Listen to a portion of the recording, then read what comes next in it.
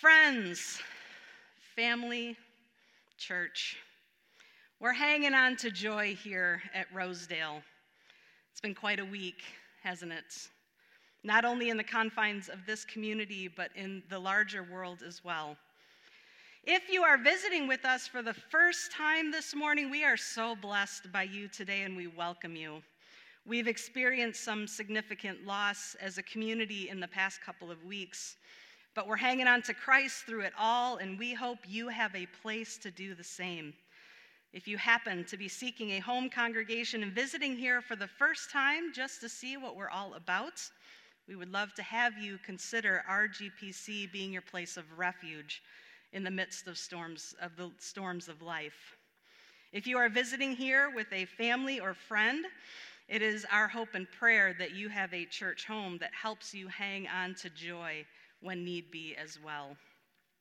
So we are hanging on to joy here at Rosedale because the figurative rains are coming down and the winds are blowing and the air is cold, yet we're hanging on to joy because we have been blessed with this community who puts so much energy and time into serving Jesus Christ by serving each other. I stand in awe of all of you today after watching and listening to you grapple with your own personal grief, yet set it aside to be the body of Christ and to step up and literally serve strangers and minister to each other along the way. And you'll all be doing that again in the weeks to come. As laser focused as I feel we have been to our Rosedale community, I would have to imagine many of us are also greatly affected by the events taking place in our country and in the world around us. From devastating wildfires in Australia, to the impeachment of the president, to increased tensions in the Middle East due to the death of General Soleimani, to the missile attack on a civilian Ukrainian jetliner. Tensions are high. Unrest is palpable. Heartbreak is visible. Questions are unanswered. And frustration is mounting. So you know that old saying about never mixing religion with politics? Well, my friends, I think it's time to start crossing that line. There may be days when we wonder if our elected officials are so busy waging war against one another and trying to out-argue the other side of the aisle that they have forgotten their oaths of office and the people that they serve. We have a human being who serves in the role of president, whose rhetoric is cringeworthy at times and gut-wrenching. Yet he is a human being who thankfully is serving within the confines of our brilliant Constitution that limits his power and authority. And in my personal opinion, I believe at times both the right and the left get it wrong when it comes to the president, and I believe at times they both get it right. A pastor by the name of Greg Bryant, who is about to begin his second year of his doctoral studies and is a student of mine at Ecumenical Theological Seminary in Detroit, recently posted this on his Facebook page, and he gave me permission to quote him this morning. Pastor Greg says this: "I don't have it all together, never will this side of glory. Maybe I'm off. But I must admit that something in my soul has been greatly disturbed about the church's response to the president we have. To the right, there has been everything from a puzzling, complacent complicity to a ribald, almost worshiping support for a man woefully unprepared to serve in such a noble and high office. To the left, there is the daily self-righteous rhetoric which snarkily dehumanizes a very flawed man as the devil, a behind-every-lie boogeyman, an everywhere-present demagogue bigger than God and responsible for all the country's ills, forgetting what Professor Dyson has said. Frankenstein is not the monster's name, but the name of the one who created him. As sabers rattle, should not people of faith repent?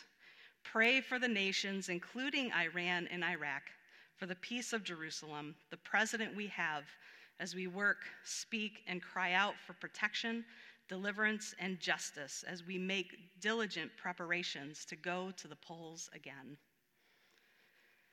I was challenged by Pastor Greg's reflection, and my soul has not been able to let go of the challenge he put forth and his questions to the church since.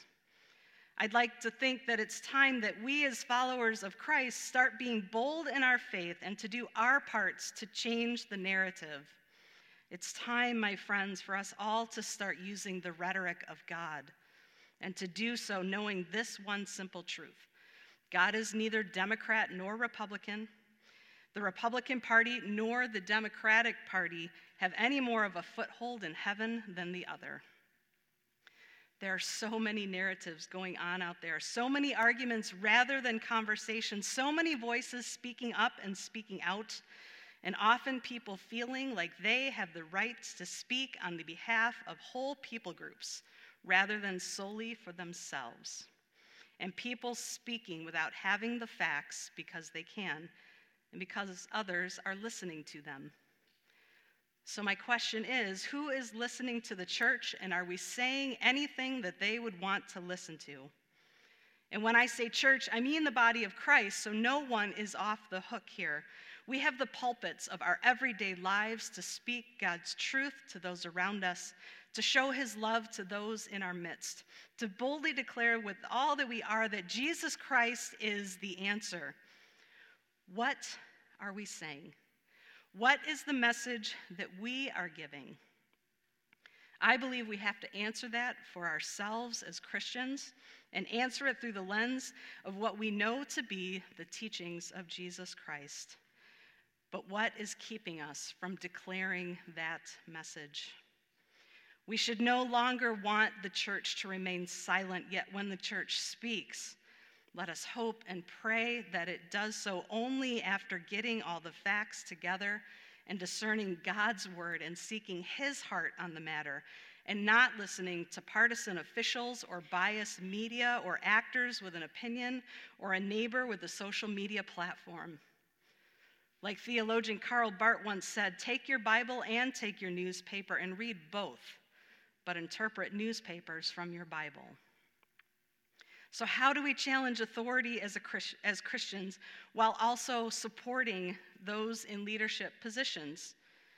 We do so with God's word. Jesus challenged the political and religious authorities of his day by posting challenges to them with the scriptures always as the basis.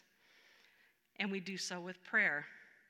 As Christians, we have been implored by God to pray for our leaders. And I get that that is hard, and it's not something that some of us want to do. But that is how we will support the office of the President of the United States, not because we agree with the man filling the office, but because we are in obedience to God.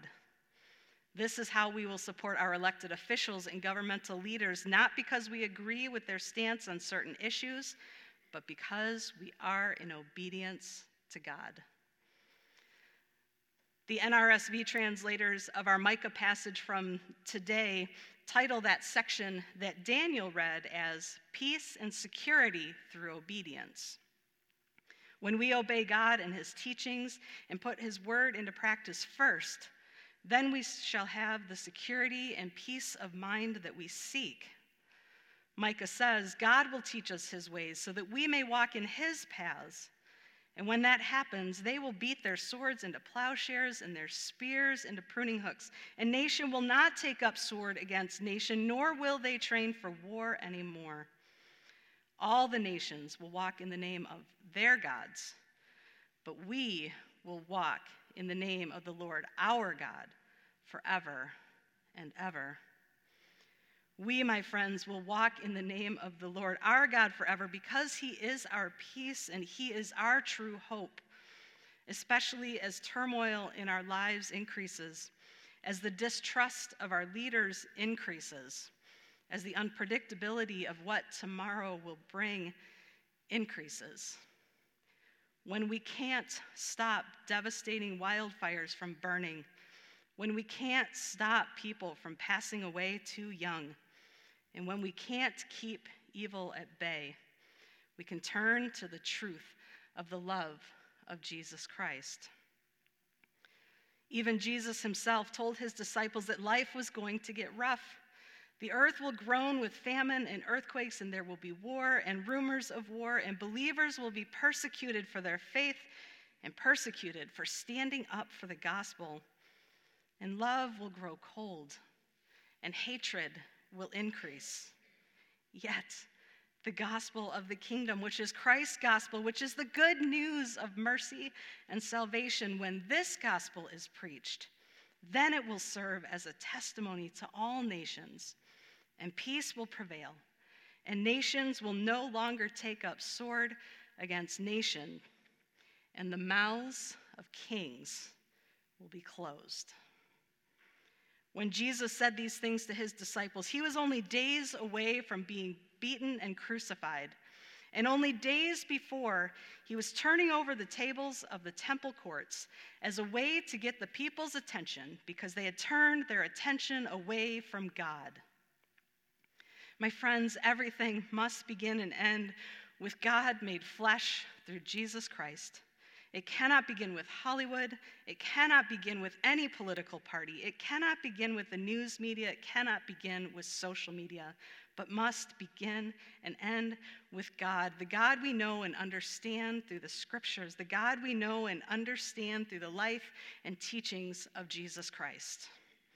Through him is where we find our moral compass, and through him is where we find true peace and the best content of our character. We don't serve in the halls of government. We are not policymakers.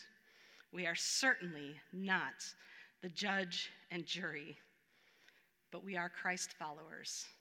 And in turn, that makes us peacemakers and neighbor lovers and foot washers and servants and teachers and preachers and healers and food bringers and prayer warriors and table turner overers.